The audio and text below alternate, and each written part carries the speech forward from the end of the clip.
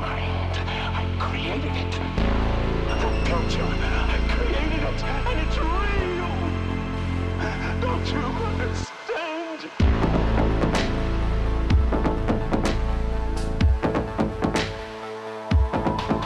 Hello everyone, welcome to Struggle Session. I am your host, Leslie Lee III. Today, as always, joining me, my co-host, Jack Allison, and returning special guest, Robbie Martin. We have a huge show today. So let's get right into the Batman movies, the Batman series, from Adam West to our boy from Twilight, Robert Pattinson. We're going to talk about all the movies in a big two-part episode. Make sure to check out this first half, publicly brought to you free by Blue Wire. But for the second part, you're going to want to subscribe to patreon.com/struggle session or sesh.plus or strugglesession.substack.com. We'll have that for you next week, the second part of our episode. But let's get into it. Let's get started. Let's start with the first one, the OG, our boy Adam West in 1966, the spinoff to the TV show. But I still think it counts as a real deal movie. I think it's a movie. Actually, one of the better ones, simply titled Batman.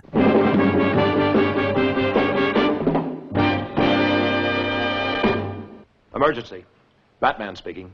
Warning all of you to brace yourselves for big news. The biggest. Tell them, Robin.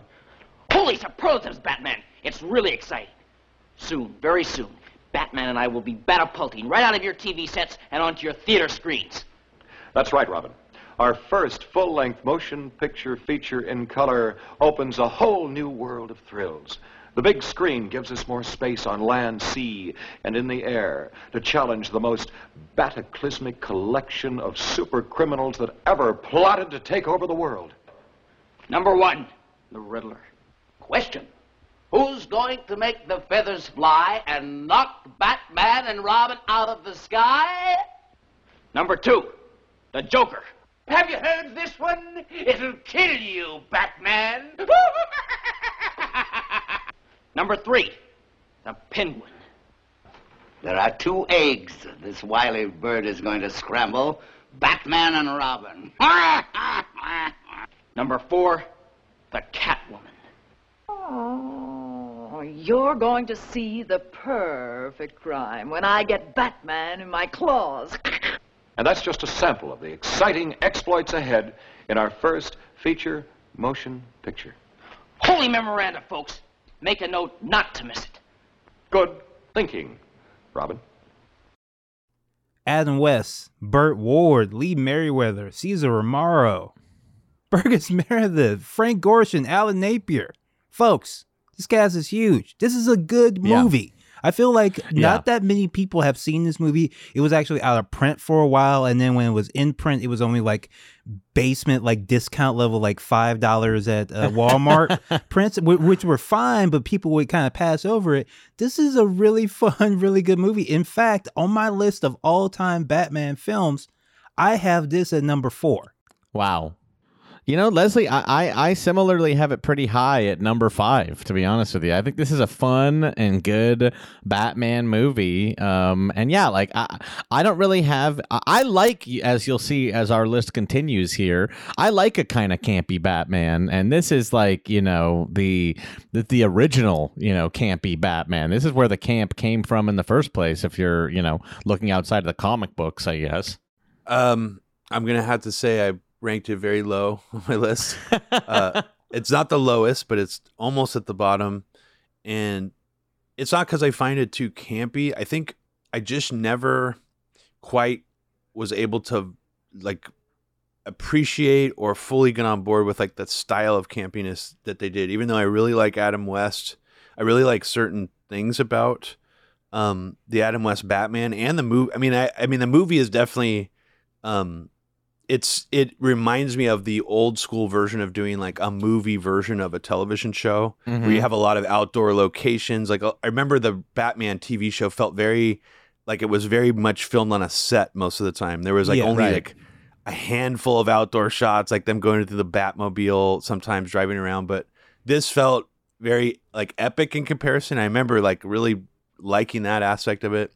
Yeah, it was bigger. It was better. That's how you used to do like a movie based on Yeah, it. exactly. TV shows, like you would actually do some really cool like extra shit with it that you couldn't do on the because you Right. didn't have the budget. Totally, yeah. And what stuck with me is I remember watching it when I was very young, and like how like when you're young enough where you think you're clever enough where you think a movie is like too dumb for you.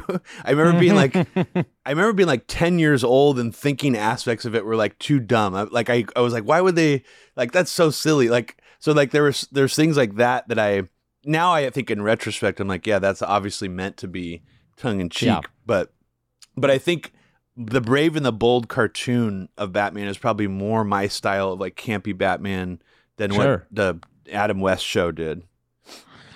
Yeah, I think this is fun, and for me, I do rank it highly because I think it accomplishes what it's setting out to do very effectively. Like And I do find it to be like a very fun watch, and I don't think it wants to be, much more than what it is, which is, a movie adaptation of what they were doing in that Batman television show, which, by the way, also, saved Batman. Like, Batman was kind of, in obscurity at that point, and, this Batman television show, if not for this show, and less so the movie, the show more so, like, we might not even have Batman today, which, who knows? Maybe that'd be a good thing. But either way, it kind of did resurrect Batman, from comic book obscurity. This show.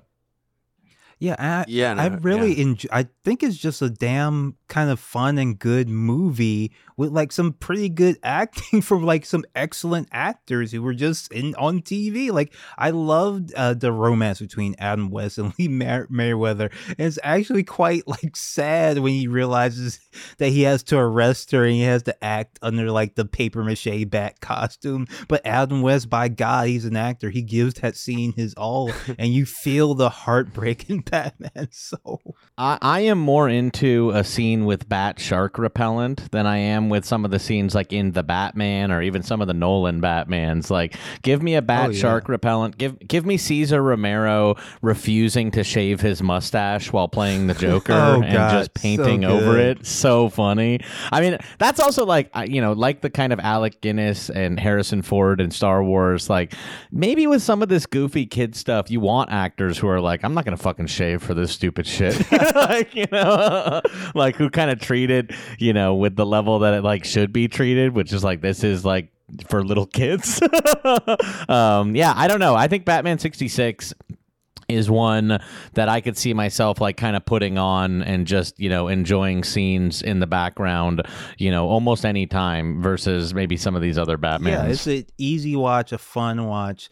Some really fun stuff. I love the scene when all the villains like bust in on Bruce Wayne and he has to fight them off. I think that is actually one of the better like fight scenes in any of the Batman movies, just because of the feel of the emotional stakes and like how it's choreographed. It's just, I really enjoy the fights in these old Batman shows. Even clearly they're not connecting with the punches, but they get the point across, and they're fun action scenes. They're accomplishing what they're setting out to do with these fight scenes. These are not meant to be the most brutal looking fight scenes ever. They're supposed to be like goofy and campy fight scenes that remind you of 1960s Batman comics, and I think they succeed. Yeah, and very dynamic and using the environment, a real environment, in ways that you don't get in at fight scenes like today.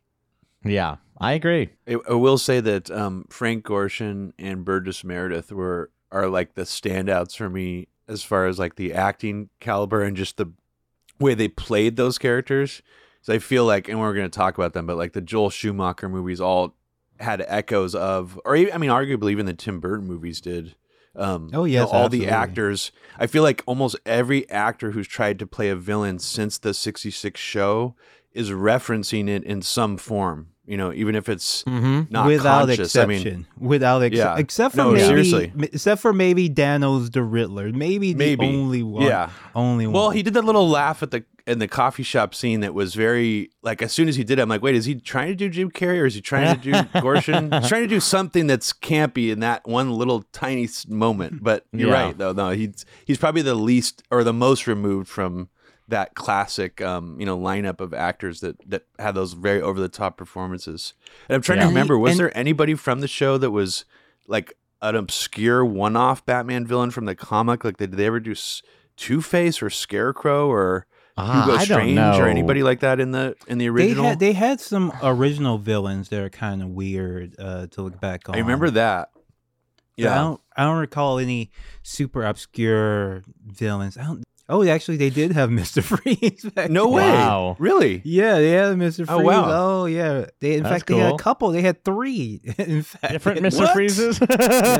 So he wasn't a reoccurring. He was just like a Monster of the Week villain that they had a different actor playing. They just kept recasting him.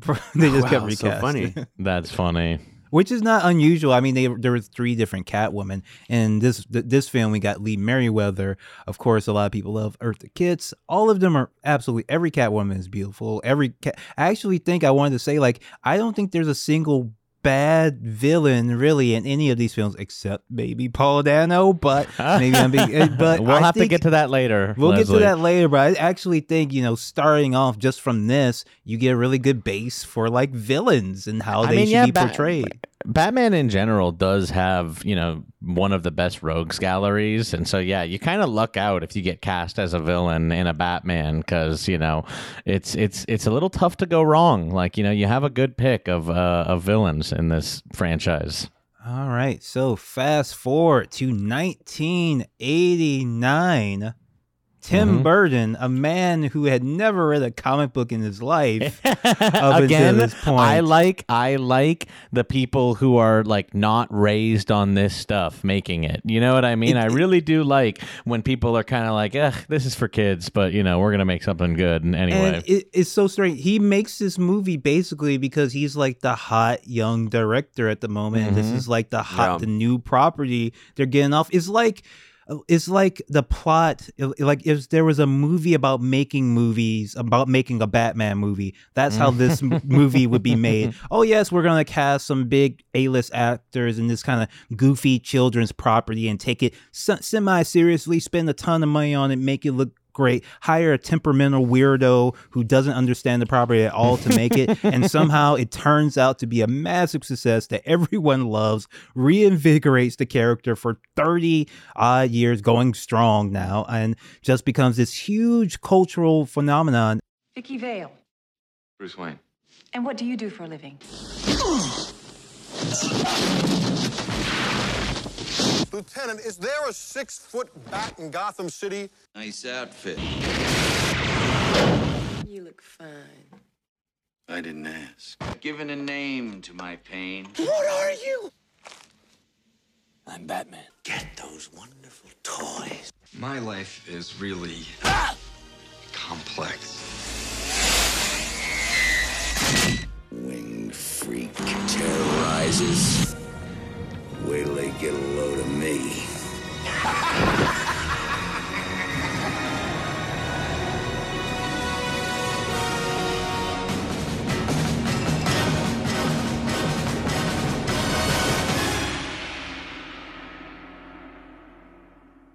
I remember when the Batman movie came out clear as day because, like, I remember the promotional push. I remember my brother worked at 7-Eleven or maybe Circle K, and they had these posters, and he would brought me home a Batman poster that I put on my wall that was just the logo, which was like a bold move in and of itself. It was just like Batman, just the logo. It's like that logo didn't mean shit at the time. Now it's like the most. Now it's become like this huge cultural phenomenon, but at the time it didn't mean anything. And you have Prince, one of the biggest rock stars in the world, on the soundtrack.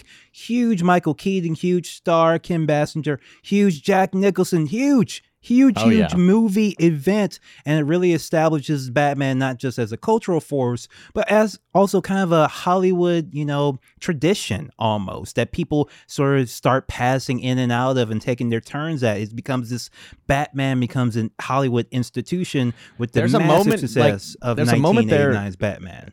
there's a moment there in the 90s when Batman is almost becoming like James Bond, where they're kind of like passing the torch to new Well, we'll get to Batmans that and in a stuff couple like of that. movies, actually, when it exactly becomes James Bond. But Batman 1989, this was, my favorite movie when I was, 7. I actually, Robbie, what you were saying about kind of looking down on the movie when you were like 10, I kind of felt that way when I was 10 about Batman, but I've come around. I had that moment too. I definitely... The first one, the 1989 one? Yeah, there's a period in my like teens, I think, when I first started getting into like comics a little bit, where I was like, the Tim Burton Batmans are kind of stupid and they don't like follow the rules of Batman.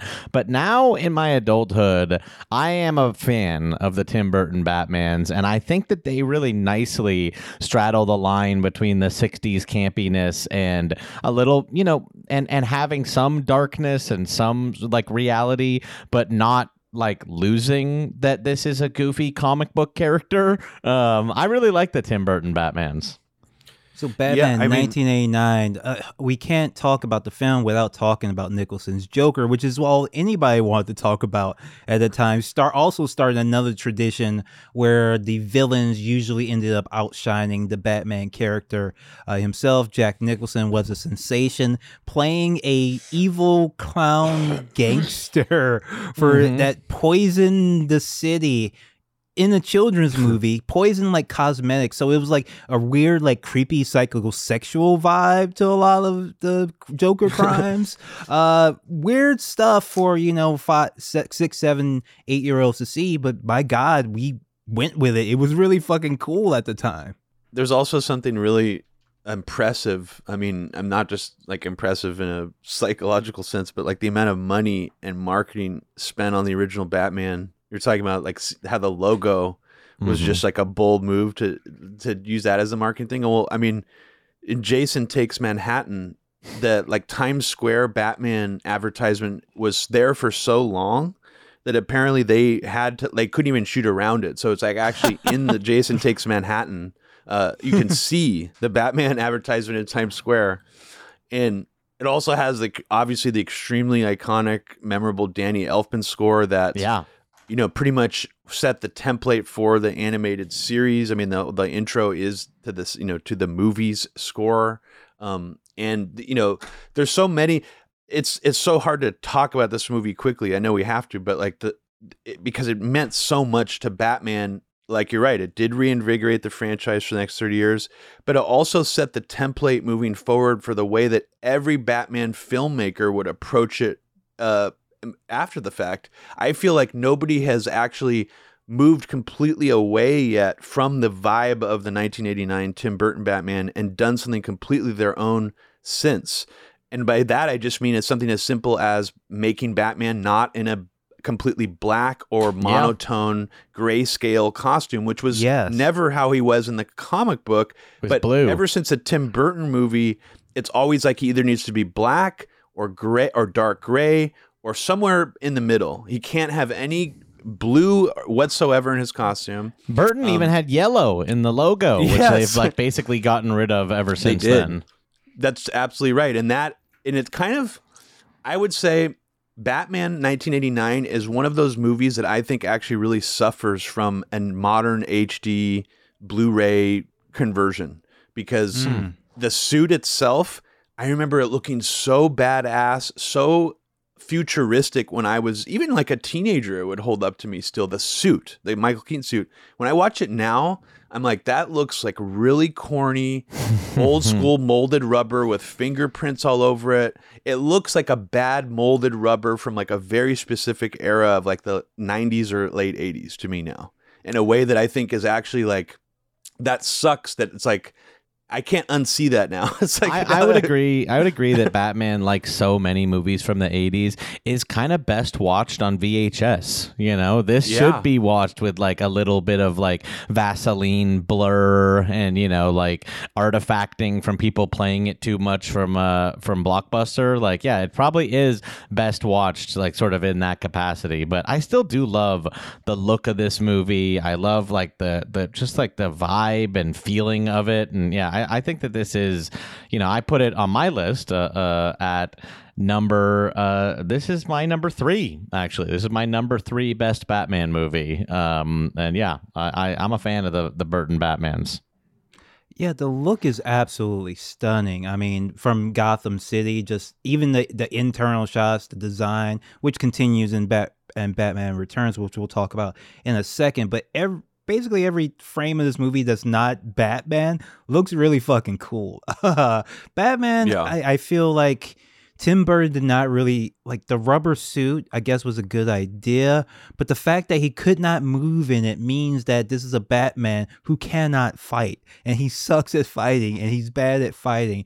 And that just becomes for me a problem with a movie about a martial arts crime fighter, that he cannot win a fight because he can't turn his head.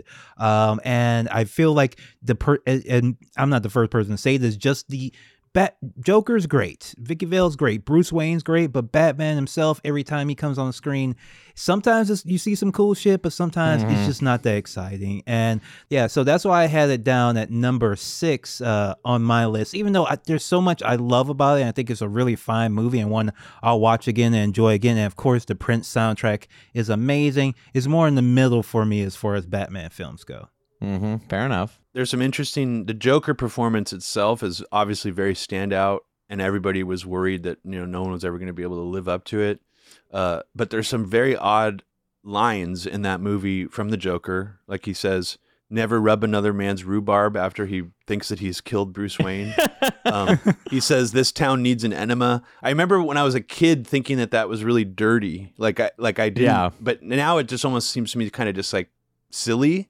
But it's like, there are some weird choices made with the Joker in the film. He almost seems more, I would say they almost make him seem more like a creep than he is in the comic book almost somehow. He reminds me a lot of the Cesar Romero Joker. Yeah. And I do think there's a lot of influence from the 60s Batman. And if anything, I know that Tim Burton was not a fan of the comics. I feel like he was a fan of the campy old television show. And that's where a lot of the inspiration from this comes from. And I like the Joker as a crazy person, but also, a crime boss of this. You know what I mean? Like, so for so many interpretations of Joker since this are like all about how deeply twisted this character is, and I kind of just like him as like a an insane sort of flamboyant crime boss who has a bunch of henchmen and stuff like that. Not only was this movie very influential in the way that other people did the Batman look, the costume,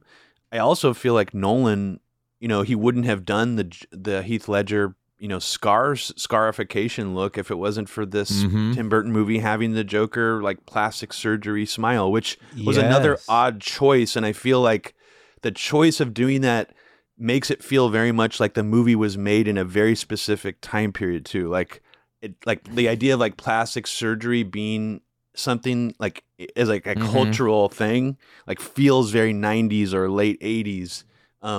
So that to me sort of stands out, like in retrospect. It's like, why did they need to do that to Jack Nicholson? I almost feel like, honestly, it would have been better. It would have aged better if they didn't do the makeup of the smile and just had him just act smiley or make his own smile. I don't really understand that decision-making process. And honestly, it's just kind of like it gets weirder to me over the more time passes from the movie. And this is number 8 on my list. Wow. Okay, a little bit lower. And it would have been, I think, closer to yours, Jack, about before the last time I viewed it. I watched it 2 days ago, and this is the first time it really sunk after one viewing. Like, and I've seen the movie maybe 40 times, and I was just like, wow. I don't know why this last time it kind of hit me really differently. Interesting. Weird. Yeah. Yeah, I had the last time I watched it, I ended up liking it a lot more, but I can see going back and forth on it. And speaking of, our next film, Batman Returns, not as well received as Batman 1989. In fact, quite controversial because people started to notice like, hey, these movies are kind of weird for kids, right? I watched The Batman Returns yesterday, probably for the 50th time in my life. Sure. But the first time since maybe I was in my 20s or whatever. I watched this movie so much as a kid, over and over again. It comes out 1992, sequel to Batman, my favorite movie. I watch it again and again and again. And what I finally realized upon this last viewing is that what Batman Returns is an erotic thriller for children. And if people think I'm exaggerating this in any way whatsoever, first I would suggest you watch Batman Returns again. Second, I can confirm the writer of Batman Returns saw me say this on Twitter and said it made his day. So I think I am onto something with this.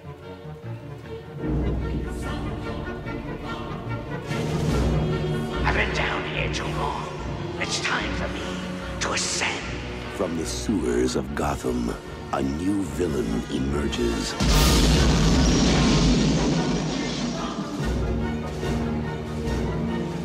You didn't invite me, so I crashed. From the rooftops of Gotham, the perfect enemy comes to life. I am Catwoman. Hear me roar. Yeah.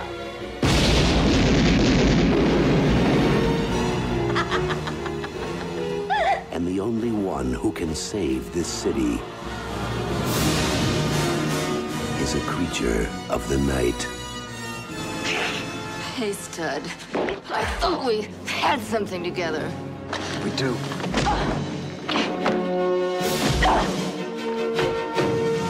While she craves a romance she can sink her claws into, You're catnip to a girl like me. he plots a foul reign of destruction.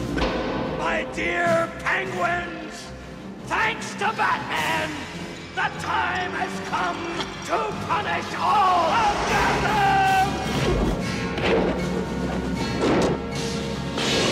Above Gotham looms its greatest hero. But man, what a weird, wild movie. Again, before I say any criticisms or critiques, I want to say these are a bunch of people operating at the top of their craft. It's a beautiful looking movie with lots of cool and interesting stuff in it. Great cast, great actors, great performances. But every time I watch it, I feel like I get a different opinion on it. I like a lot of it, but I think just in the middle, the last time I watched it, I just know it's in the middle, the whole thing just falls apart and it just kind of drags.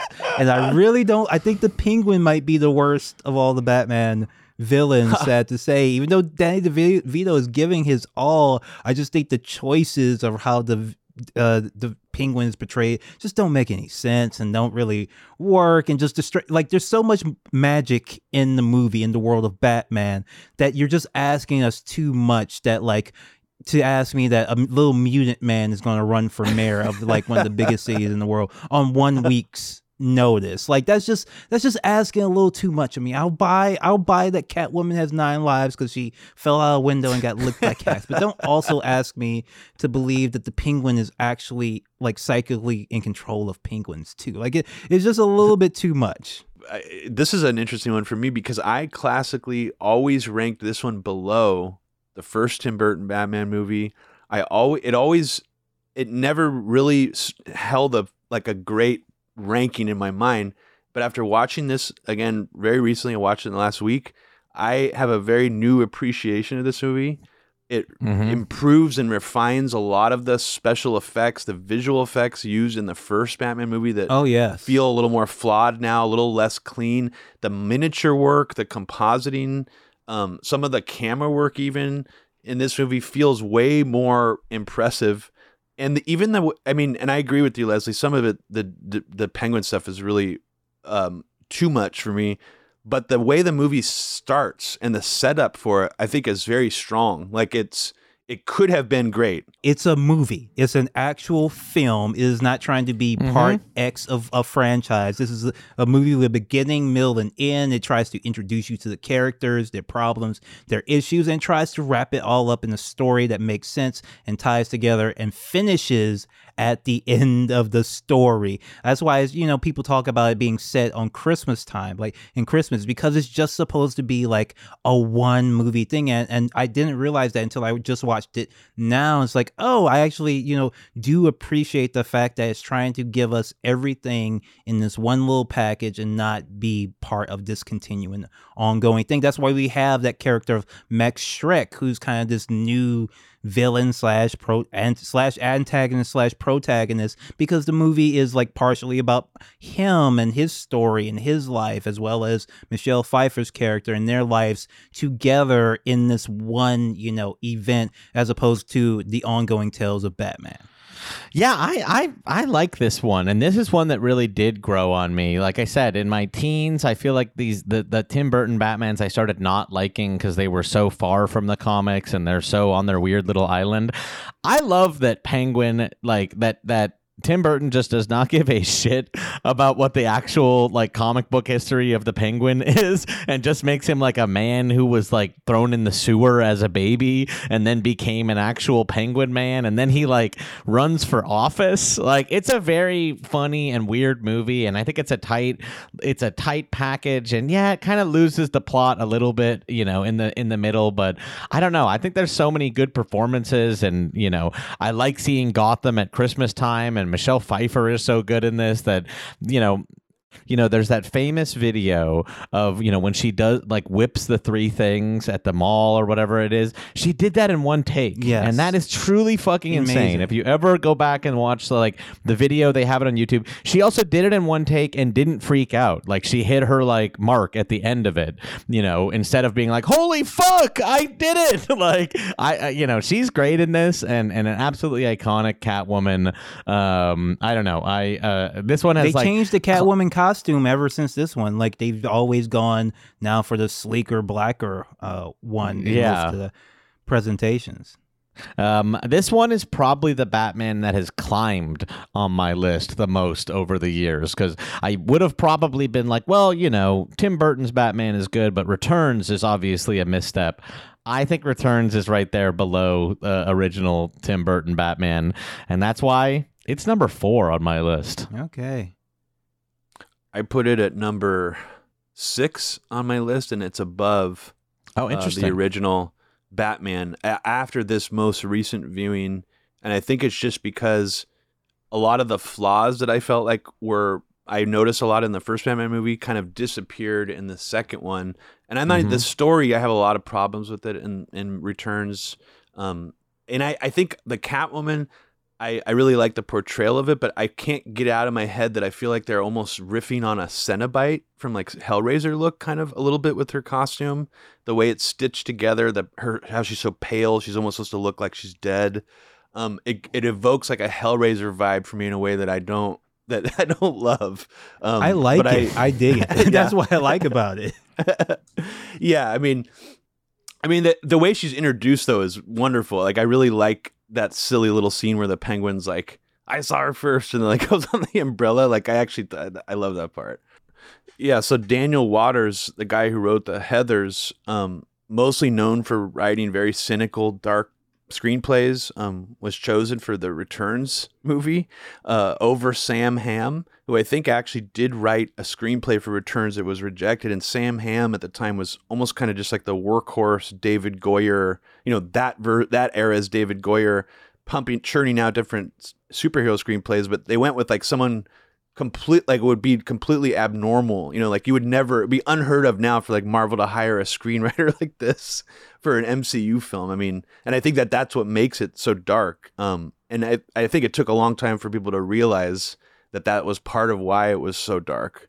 Because they just like chose a guy who'd written some really dark shit in the past, and it was not, you know, I don't think he even wrote kids movies or action movies or anything like that. And speaking of action, I think one thing that Burton did improve on, another thing, was the action scenes are a lot better in Returns. They're not all great, but they're better. They're more exciting. They're of a different 100%. era too. You know what I mean? Like it's hard to judge them just because action was kind of different in the 80s than it is now, which is like so acrobatic and green screeny. I mean, I think that probably the best action scene in the first one is the church, when they go to the tower and he fights with the Joker at the end. I don't really have fond memories of the other action in that movie, even though I think it's shot really great. Batman Returns has a lot more action set pieces that just pop and have aged well, I think. In both 89 Batman and Batman Returns, Batman kills. Burton's Batman 100,000% like kills like a lot of people in both these movies. There's no pretense, there's no drama about it. He just like blows up dudes. Who gives a shit? Yeah, and also because it's a fucking cartoon, so it doesn't matter anyway. Like it's like how like the Roadrunner gets blown up, or not the Roadrunner. The Roadrunner never, of course, like the Coyote getting blown up. Yeah. I do want to make a mention as speaking of birds, there is one effect that doesn't quite work. When the penguins carry the penguin down the flight of stairs and into his final doom in the sewers there, you may notice that the penguins are the same size as Danny DeVito because they're penguins. They're people in suits. They're not penguins. And so once you see that they're the same size as Danny DeVito. Danny DeVito's pretty tiny though, so you can kind of buy it. The Emperor penguins, I mean, actually the practical effects, some of the mixture of like the animatronic and the guys in suits, like really, I thought was really nicely done. Oh yeah, in other it's parts mostly of the movie. like amazing. I love the penguins in this. They're actually quite cool. Maybe overused, but when you see like all those penguins, it's like, oh, cool. Like they got a bunch of penguins and made a movie with them. That's cool. Oh, and Christopher Walken, we haven't even mentioned. Oh yeah, he's great in this. He's great in this. And it's kind of like a little bit before he played so weird. Like he really is good just as a, like I don't know, like a business guy, a straight up villain. He's really good in this. Oh, I love the 80s. Why is he a villain? Because he's a businessman. This is the 80s. Yep. What kind of He's Trump. He's basically Trump in this, more or less, like 80s Trump.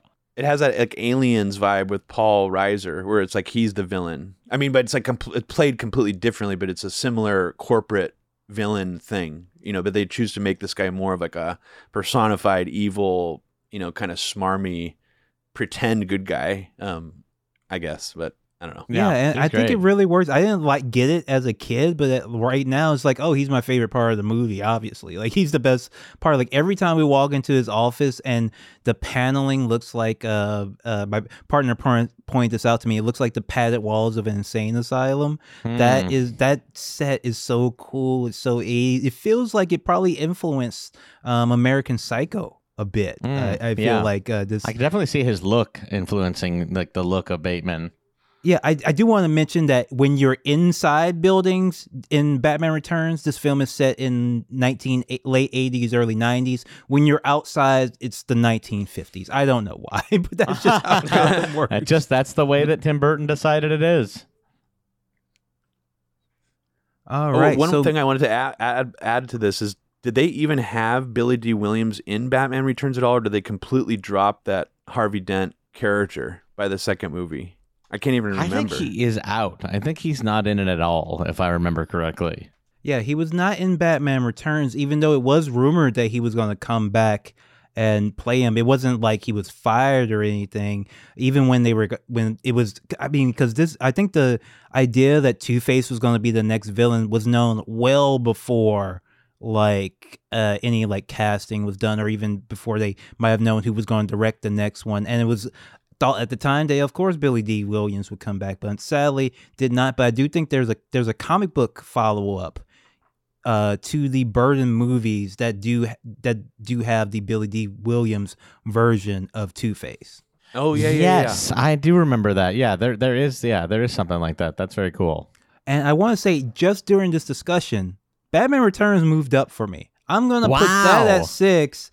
Batman 1989, putting that down at 7. Sorry, Batman. Okay, interesting. Wow. Sorry, Batman. The seeding is changing before our very eyes. Wow, amazing. So we're both at 6 for Batman Returns. All right, moving on. 1995, new director, new Batman, new vibe. Batman Forever. Riddle me this, riddle me that. Who's afraid of the big black In an uncertain world, in a chaotic time, justice wears a mask.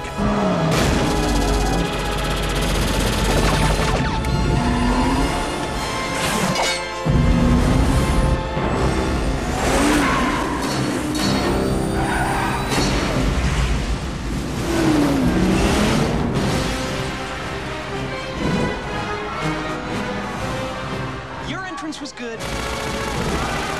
His was better. Love is a game. What is it about the wrong kind of man? It's the car, right? Chicks love the car. Power is a machine. Now you've devised a way to read men's minds.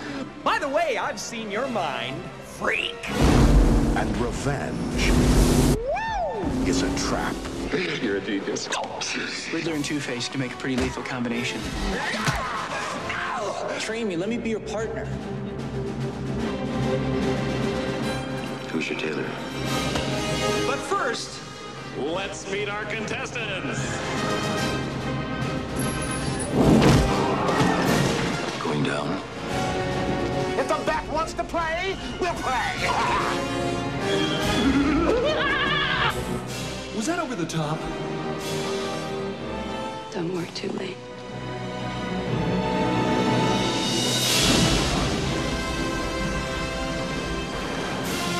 You forgot the part where you kissed the girl.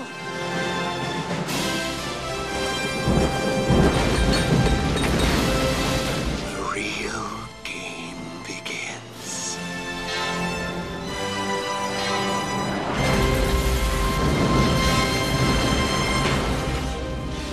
Courage now. Truth always. Batman forever.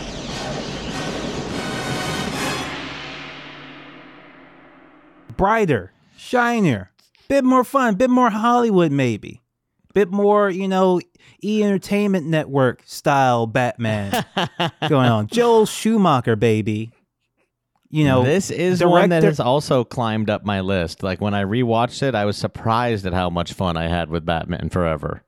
This is one I've always liked. And even when it came out, I was like, oh, this is better than the other ones. The day it came out, I saw it in theaters. I was like, I like that better than the Batman and Batman Returns. I thought it was, I like Val Kilmer a bit more as Batman. I noticed we got through talking about Batman and Batman Returns without actually mentioning Michael Keaton. Even though his performance is not bad, it didn't really, stand out compared to the other performances. I thought Val Kilmer, especially the more I watch it, I end up liking his performance as Batman more, as Bruce Wayne, I should say, more and more. He might be like my favorite Bruce Wayne. He actually seems to have, that steely-eyed stare where it's like he's actually kind of fucked up on the inside. And I watched Batman Forever again today. I've always liked this movie, and I like it more every time I watch it. I just absolutely enjoy it. It's number 3 on my list of all time Batman movies. I can always go back and have a good time with Batman Forever. You got Jim Carrey, you got Tommy Lee Jones just playing absolutely buck wild villains. Oh yeah. The movie moves. It is, as Jack was mentioning earlier, is literally a James Bond movie. It opens up with a James Bond action scene. Oh my God, Batman, Two-Face is robbing the bank. Already, you're in the movie. You are not waiting to have the origin story revealed to you. You are already in there. Batman's already fighting off the goons. He's already rescuing somebody, but holy shit, it's a trap. There's a big action set piece. They drive in the fucking Lady Gotham. That's the first 5 minutes of this movie. That's how action movies ought to be, and that's one of the reasons why I always have loved Batman Forever, because it just goes for it and has fun. Yeah, I think it's a lot of fun. You can't do much better than the Jim Carrey performance as the the Riddler, comparing against the Paul Dano. It's like, what's more of a good time at the movie theater? I think it's inarguable. I put this, pretty high on my list too at number 6. I think as we're finding out, maybe as we get through our list here, I've kind of grouped these ones kind of together in by franchise a little bit. But yeah, I think this one's like a very memorable one. This I also, similar to the original Batman, I remember just the marketing for this being so ubiquitous. I believe this is the one where Taco Bell gave away a Batmobile. Well, it might have been, but I know this is the one that McDonald's had those fucking frosted ice cups that were fucking I had those dope. For years, like the Two-Face one that had like as the handle, it had the coins. I remember. I never got my hands on one. We should be talking about the merch too. I do want to say for the original Batman, I did get that original Bat toy. He had like a belt, like with an elastic string, and you could use it as like a zip line. It was the fucking coolest toy because it actually worked. I remember, and for Batman Forever, didn't get the glasses, but I did get like the magazine, the poster magazine that came out. But because the movie had actually been so edited and chopped up, there's a bunch of scenes in the magazine that are not in the film. So I remember waiting in the theater for like these specific scenes to happen that just do not show up. That's very interesting. Yeah, I mean, I think Batman Forever is another of the ones that has really climbed up my list that I was really sort of like poo-pooed as a teenager when I was like, oh, Batman should be serious and grim. In rewatching it, I think I rewatched this one like last year, and I think I just had a good time from beginning to end. It's like the Nickelodeon Batman, and literally what's wrong with that? What's wrong with a Batman movie that is kind of for kids, has great performances, by Tommy Lee Jones and Jim Carrey. And yeah, I agree. I think Val Kilmer is among the best at sort of portraying both Batman and Bruce Wayne, where, some of these other, Batman actors, you get a little, you're like, oh, he's pretty good as Batman, but not so good as Bruce Wayne. I think Kilmer kind of like, goes right, hits the mark right in the bullseye here and is among the better Batman. Yeah, I really dig his romance with Nicole Kidman, who I think is just absolutely amazing, gorgeous as the love interest in this. The criminal psychologist who actually is more in love with Batman than Bruce Wayne. I actually like that Bruce Wayne felt like, I don't know, like cucked for most of this movie because this woman was in love with Batman. I wish there was a better word for it, but that's usually Superman in that situation, not Batman. Yeah. No, Val Kilmer, I think this movie, I remember when I first saw it, I absolutely hated it. Like when I first saw it in the theater, and it's taken me a good 20 years to get over the shock of that experience to like actually appreciate certain aspects of it. I was like so committed to like the dark Burton Batman that I think I found it such an affront when at a young age, seeing that sort of the tonal shift in it. But in retrospect, I mean, I gave this one a recent watch as well. I hadn't seen it in maybe 10, 15 years, and Val Kilmer as Batman, as Bruce Wayne, is actually great. And I think that he really does nail the role. It almost, as much as I like Michael Keaton, I do think he actually does a little bit more of like an accurate, say comic book portrayal of both characters. And I wish that at times he was given better lines. Because the way he's introduced does almost feel like that era's version of like a Marvel Cinematic Universe. Let's pepper the script with like one-liner jokes that land for me really poorly. I mean, like the drive-through thing, chicks dig the car. The certain lines of his in his opening scenes are so jarring that I'm like, he deserves better because he's doing such a good job. Because the dramatic moments in the movie, I thought actually what aged best for me was the Batman and Robin stuff. I was actually shocked, thinking, wow, I almost wish this was the primary plot of the film. Like watching it again, I'm almost feeling like, they could have just had Tommy Lee Jones and Jim Carrey kind of almost like as background players, while the primary story could have been the Batman and Robin thing. because I think that's almost the strongest part of the film. It feels the most dramatic. It feels the most effective, and probably the most. If I could make one change, it would be Chris O'Donnell. Maybe should have been cast differently, and at least not wearing an earring, because it's like it feels very like 90s cool guy. Like Robin is wearing the very effeminate looking leotard while he's doing the gymnastics, and then by the time he's we see him as like the cool kid, he's like got an earring on, and it's like I almost would have rather him just been like a more more comfortable like portrayal of him. I don't know. Well, they were trying to play against the idea that Robin was everybody knows the jokes about Batman and Robin. Okay, it was in the air that they're going to put Robin in the movie, ha ha ha. Like, and there are nipples on the bat suit in Batman Forever. But I do say I actually don't think I think the one-liners mostly work. I feel like they are very 90s action movie like one-liners. They fit with they're not like a post-irony one-liner. Like it just feels like Batman is just cracking a joke because Batman has a sense of humor, as opposed to like them doing improv to like top one another. I feel like Batman's just kind of a smartass, and the villains are like smartasses. I feel like there was like a lot of there is a point where the one-liners change to like one-sceners, and I think that's the difference then from this movie and a modern MCU movie. Yeah. I actually I really liked the tone, and I don't think it's super kiddie, even though it's like kids enjoy it, but it has some actually has themes, and it's about Batman's pain from losing his. I actually think this is the best portrayal of like Batman dealing with his trauma and not being able to deal with his trauma, and saying like, damn, being Batman is fucked. I'm so fucked up. I'm Batman. I can't be close to anybody. Robin, you don't want to be like me. You should fucking go to therapy or something.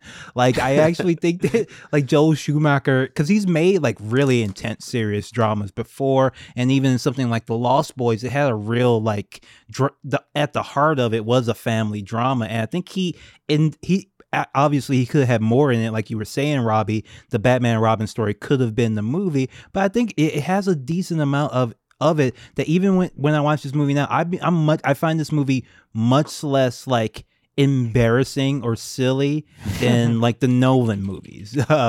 Actually, when I look at it now. I actually like Tommy Lee Jones in the movie. I think Jim Carrey, some of his, because it seems like they let him improvise a little bit in the movie, and I feel like some of it goes on a little too long. Yeah, and Tommy Lee Jones apparently did not like it, was not a fan.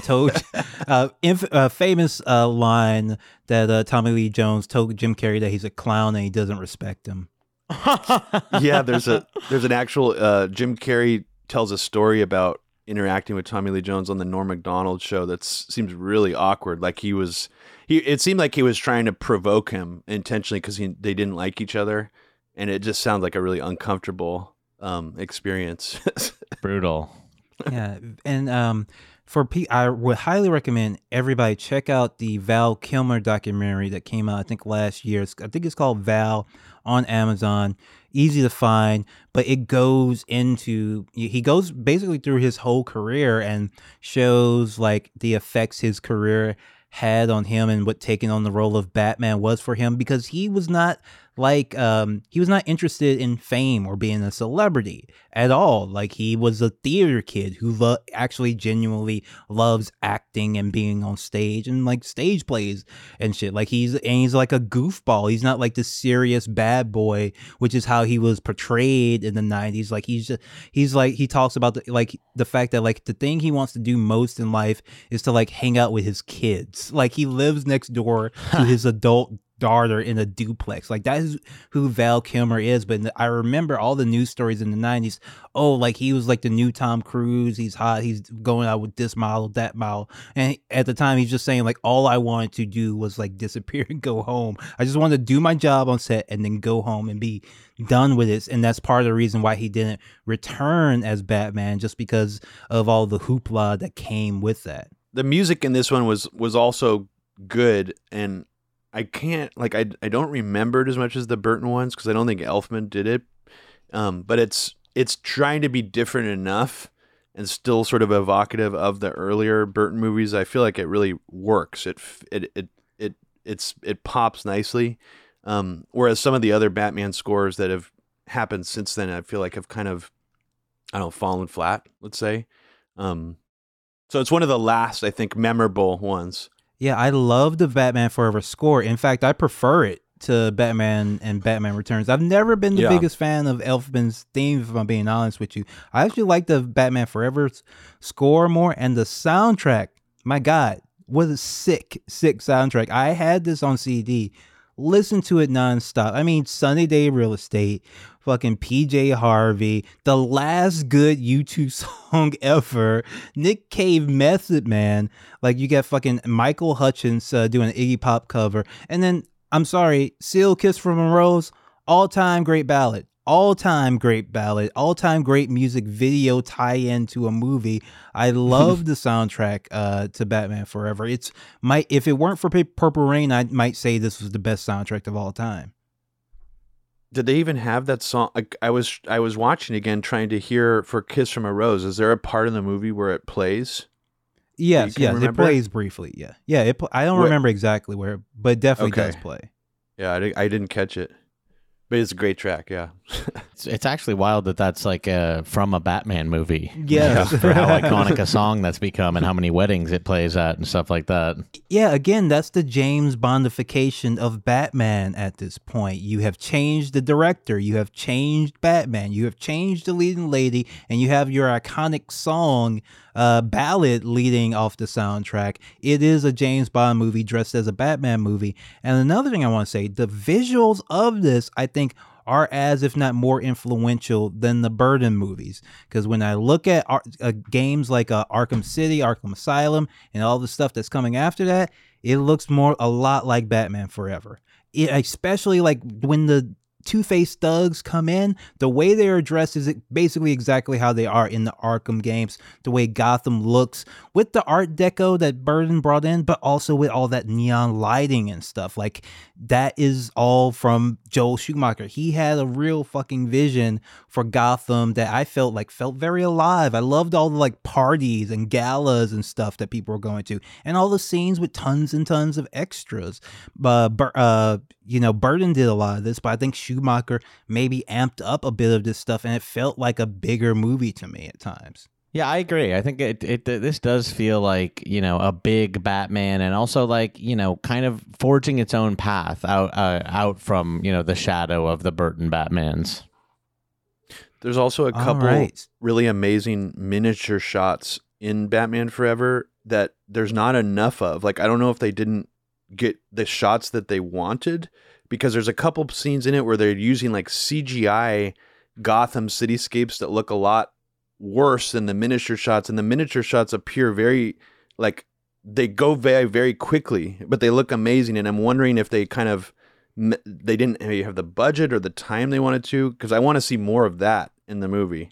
There is allegedly a Schumacher cut. There is allegedly a Schumacher cut. Yeah, with there's stuff. cut footage of you can find it actually. There's cut footage of like Man-Bat that you can find online. No way. Interesting. Yeah. That one for me is 6. That one goes at 6 for me. A 9. It's kind of in the bottom third for me. Okay, so that was my 3. I had it pretty high, but I think this is one that's going to be low on pretty much everyone's, on most people's. Yeah. Batman and Robin, 1997.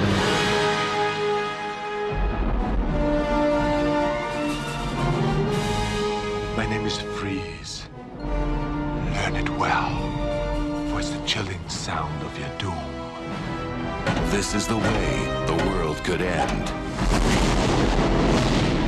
Please, show some mercy. With ice. With a kiss.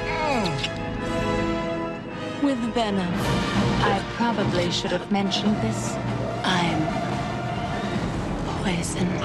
Poison Ivy. And the only man who can stop them. Hi, Freeze. I'm Batman. Can't do it alone. Batman will watch his beloved Gotham perish. Bundle up, boys. There's a storm coming. the heroes. It's the hockey team from hell. Cool party. Arnold Schwarzenegger. All right, everyone, chill. George Clooney. Julie, I'm not the marrying kind. I know you've had your wild nights. Good night. Wild doesn't quite cover it. Chris O'Donnell. I want a car. Chicks dig the car. This is why Superman works alone. Uma Thurman. So many people to kill, so little time. Alicia Silverstone. And you are? Batgirl. That's not awfully PC. What about Bat Person? Found the Batcave. She knows who we are. Guess we'll just have to kill her. Yep. In a Joel Schumacher film. Strength and courage. Partners? Honor. Partners. And loyalty. Partners. It all comes together. We're going to need a bigger cave. Batman and Robin. Sure. Joe, you were just feeling yourself too much. I don't know what happened. It goes no a little one too knows far. what It happened with this movie. It's like Joel Schumacher, he comes back. Batman Forever was a hit. It was like the biggest movie of the year. Okay, so Yeah. and which was a big deal because again, you're changing directors, you're changing tone a bit, you're changing, Batman, but it was still a big hit. So of course you think, of course we'll do another Batman. Hey, we're changing Batman again. Hey, we got George Clooney. He's on from ER. He's the highest actor in the world potentially right now. Okay, gonna be a guaranteed hit. We got Arnold Schwarzenegger. My God, as playing a villain, rarely does it. Hasn't done it for a few years. We got Uma Thurman, world famous supermodel. You think you have all the same pieces you had before, and then we got Alicia Silverstone playing Batgirl. You think it would just be smooth sailing at this point. It doesn't come together. Does it not come together? Now look, there's still some fun stuff, some fun visuals, but on the whole, this movie feels so much worse, so much cheaper, so much and silly in a way that's not respectful, that actually feels disrespectful to the audience, even if they are children at times. Just too much, too campy, too much camp in this one to actually work. Now, if this comes on TNT on a Sunday afternoon, I'm watching it, right? I'm watching it, okay? But I'm not having the greatest time. I have Batman and Robin at 9 for me. It's not the greatest movie, but there's still some fun stuff. I actually like Arnold. I don't think there are any bad villains in Batman movies, aside from maybe Paul Dano. And Bane in this one, if you really count him. Oh, well, he's barely in it. Bane's barely in this. He's just a wrestler, Jeep Swenson, and Jeep Swenson is the Bane-ified version, just a wrestler guy. Yeah, he didn't get any. They didn't talk a lot about Bane in the press release, which is a problem, right? If you have a Batman movie and you're not mentioning one of the villains, in fact, the villain who is supposed to be, so we actually have to contextualize this. Bane, a newer Batman villain, famous for breaking Batman's back only a few years earlier. So seeing him pop up in a Batman movie, big deal for the fans. Big deal for the comic book fans, the hardcore comic book fans. The portrayal of Bane in this, not living up to expectations whatsoever. And in fact, is one of those examples of people just not giving a shit about the source material at all, in a way that's just detrimental to like even the job they're doing. Like if you cared a little bit more, the movie would be a bit better.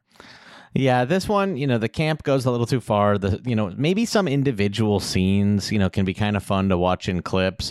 But, as a movie, it just really doesn't work that well. And that's why it's number 11th on my list. We have 12 movies that we're talking about today, and this one is the second to last for me. It's strange. I was just looking up because of my Bane confusion just now that apparently Dr. Jason Woodrow is a character in the movie who's like working with Poison Ivy and Bane, and I only know about that DC character from Swamp Thing, so that's interesting. Swamp they would even throw him in there. And I mean, I think one of my biggest problems with it is they really made a mistake recasting Batman just in the next movie. Like why weren't they able to get Val Kilmer in that role. Was it? I heard that he got injured or something. I mean, what was the reason why they? Because George Clooney's such a step down. Reading between the lines, it was kind of like he kind of didn't want to do it, or if he was going to do it, he was going to wait. Didn't want to do it on the timetable that they were going to do it on. Yeah. So it wasn't like an animosity thing. It was just like he didn't sign up to play Batman forever, even though he played right. Yeah. He just signed up to do Batman forever. Obviously. Yes, exactly. I mean, George Clooney just feels really bland. It's not that he's bad, overtly bad. He just doesn't seem to carry any weight in the movie. And it's kind of like, why him? Of all the people, at least Val Kilmer, under the cowl, his lips and the bottom part of his face, like, actually is kind of a dead ringer for Michael Keaton. Like, it looks similar enough where you can almost see him far away and be like, that looks so much like Michael Keaton.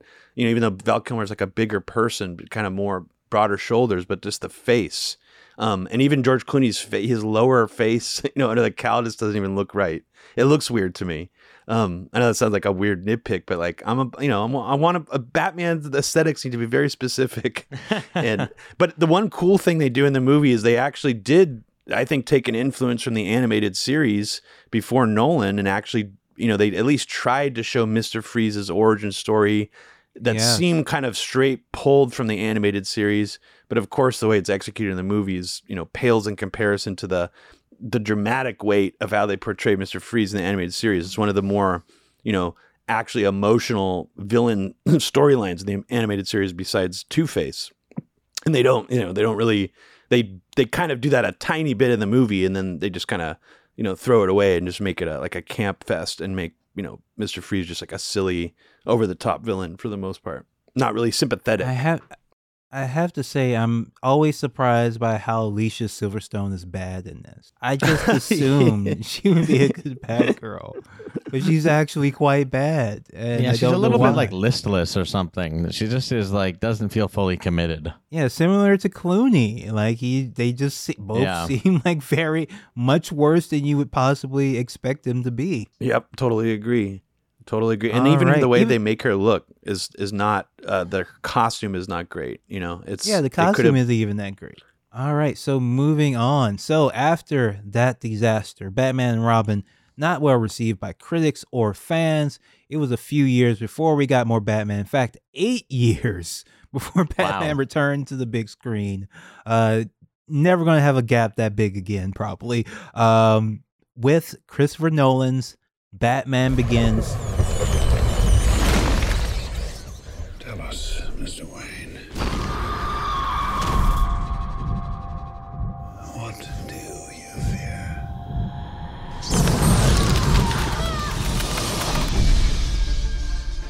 How do you know my name? The world is too small for someone like Bruce Wayne to disappear. Your parents' death was not your fault. My parents deserve justice. I cannot let that pass.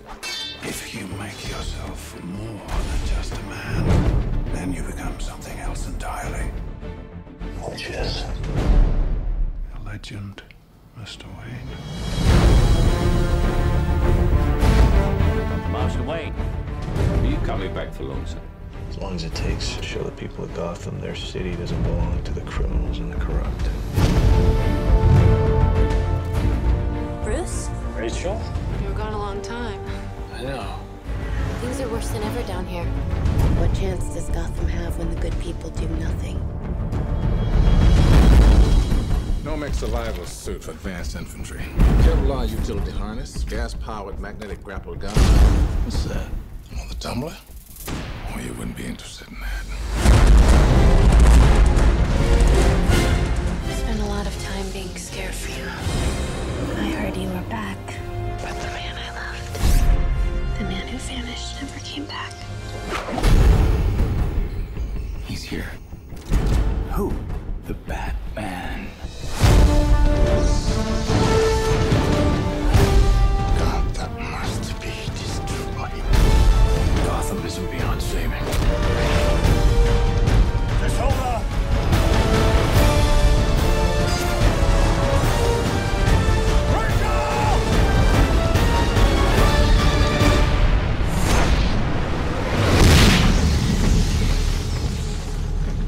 Guy dresses up like a bat clearly has issues. 2005. This one starring Christian Bale as the Caped Crusader. Ra's al Ghul played, you think, by Ken Watanabe initially, but misdirection. Turns out it's a white guy, Liam Neeson. I remember when they announced it. I remember seeing the previews for it. Oh, this is going to be like the real Batman, like the year one Batman, like the Frank Miller Batman. I'm like, all right, cool. Like, it's darker. It's more realistic. It takes place more or less in the real world. The villains are realistic. Even the Scarecrow, hey, is pretty realistic and pretty good performance.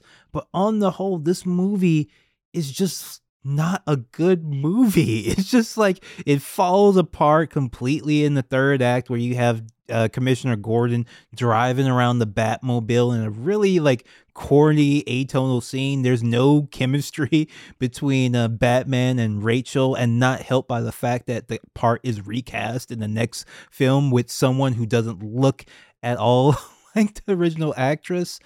I've never liked Batman Begins, and every time I watch it, I like it a little bit less. You know, for me, I am not as hot on the Nolan Batmans, but I also do think that Batman Begins works the best for me of the trilogy. I think that Batman Begins has the tightest story. It doesn't, I don't know. I think when you get into Dark Knight and Dark Knight Rises, there's just an aimlessness to the story, and it kind of goes all over the place, and it doesn't feel as tight. I put Batman Begins as at my number 7 of all the Batman movies. My initial viewing of Batman Begins was I thought it was maybe a little better than average. I think I probably would have given it like a 7 out of 10 when I first saw it, and over time, it's become probably my favorite Batman film. Wow. And wow. I think it's probably the most rewatchable one for me that actually gets like better on every subsequent viewing. And it's sort of weird because I'm really assessing the whole movie. If I really assess it, it's very flawed. The Batman costume to me doesn't look right. Christian Bale's Batman voice still bothers me quite a bit. It didn't bother me at first, but now I hate it. Now I hate you. Finally, all got to me. I was a defender of it. I was like, it's all right. It's not that bad. Now I can't stand it. You finally broke me. And I think that the movie does a really good job, I think, of actually making a Batman origin story that feels very thoughtful, pulling from the source material, but also supplementing the source material with new stuff that really hasn't been done in a comic book before that really, for me, works. And there's certain things in it, like Lucius Fox being sort of his gateway to all the technology and things that feel very conveniently, written in there as a story device. But I really do love his origin. I think that the inclusion of the Scarecrow was brilliant, and I think that it's probably the one that I think is probably the most inspired by the animated series in a way that doesn't feel like it's just pulling things straight from the animated series. It's taking inspiration in the right way. Even though there are things about it that are so hard to have suspension of disbelief for, at times, I think it's probably, I don't know if it'll stay my number 1, but for now, it's my number 1. Wow. Yeah. Wow. Huge. See, I have it very low. I actually am really looking at my list. I think I'm going to put Batman Begins at number 9, Batman and Robin at number 10. But Batman Begins very low for me. I just don't really enjoy it that much. It's not, I don't know. It's like, it has like all the pieces, like you said, Robbie, for like a really great Batman origin story, but it just doesn't come together for me in a succinct way. I don't really buy it. I don't think the action scenes are as good as they could be or should be, which I think is a thing that will continue throughout the Nolan Batman movies. I like Cillian Murphy as Scarecrow, but he could have a little bit more to do. I don't know. It's just for something about this movie, like every time I watch it, I like it a little bit less. And to this point, it's just like, I don't want to see it again. I enjoy it. I think it does feel like, the least pretentious and the most, and the best plotted, in my opinion, of the Nolans. And frankly, I kind of want to rewatch the Nolans in my post the Batman world, because I haven't seen them in a little bit. Soundtrack for the movie, I think, kind of sucks. Is probably one of my biggest complaints about it, because it's like a mixture. It's got like the James Newton Howard sort of ballady piano emotional stuff, and this like Hans Zimmer, like very generic action movie style vibe to it. And I think the soundtracks for the Nolan movies got drastically better as they continued. But this one, I think, has one of the weaker scores of all the Batman movies. So, folks, that was part 1 of our deep dive into the Batman movies. We'll pick this up next week on Struggle Session. Later.